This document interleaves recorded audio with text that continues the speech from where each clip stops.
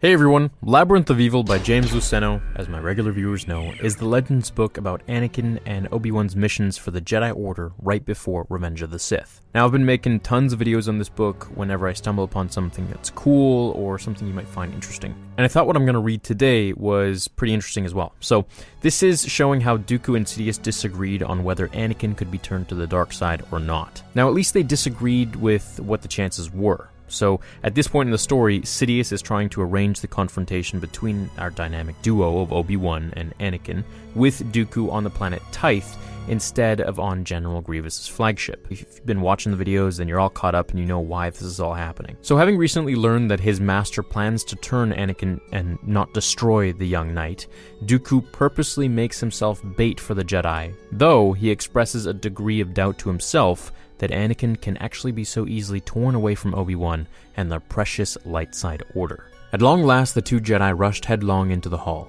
only to stop upon spying his life-sized holo image emanating from the compact holo projector he had left behind. "Dooku," young Skywalker said, as if his tone of voice should suffice to send shivers down the backbones of his opponents. "Show yourself." Rooms distant, Dooku merely spread his hands in a gesture of greeting and aimed his words at the holoprojector's microphone. "Stand not amazed, young Jedi. Is this not the way you had your first glimpse of Lord Sidious?" Instead of replying, Kenobi touched Skywalker on the arm, and the two of them began to scan the hall, no doubt in an attempt to locate him through the Force.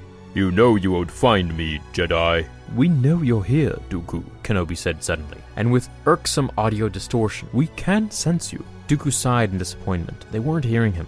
Worse, the video feed was also becoming hopelessly corrupted. More through the Force than the holocam feed, he saw them moving toward the very doorway he had taken to reach the control room.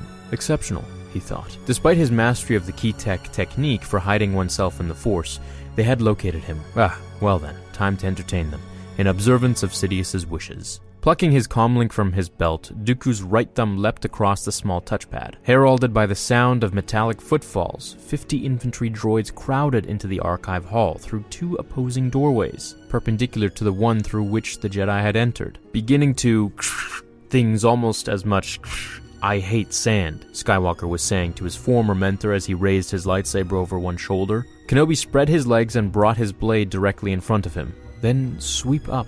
Touched by their camaraderie, Dooku smiled to himself. Darth Sidious had his work cut out for him if he ever expected to turn Skywalker to the dark side. He thumbed a final comlink key, and with that, the droids leveled their blaster rifles at the Jedi and opened fire. So I can't blame Dooku for thinking it would be difficult to turn Anakin to the dark side, not when you see how close he and Obi-Wan were. With just a touch of the arm, the two could communicate, while in addition, even their battle style was a reflection of their friendship, fighting in unison and in complete sync of each other. Together, the two gracefully moved as one organism with deadly precision.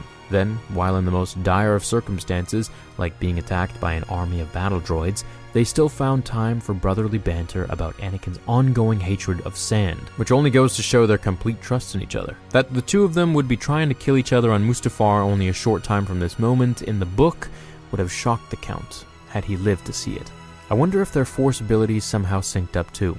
Would that even be possible, do you think? For two or more Force sensitives to be able to augment and share their powers? Kind of like a Dragon Ball Z fusion? After all, together, Obi-Wan and Anakin found the exact route Dooku took and were able to see through his Force concealment ability.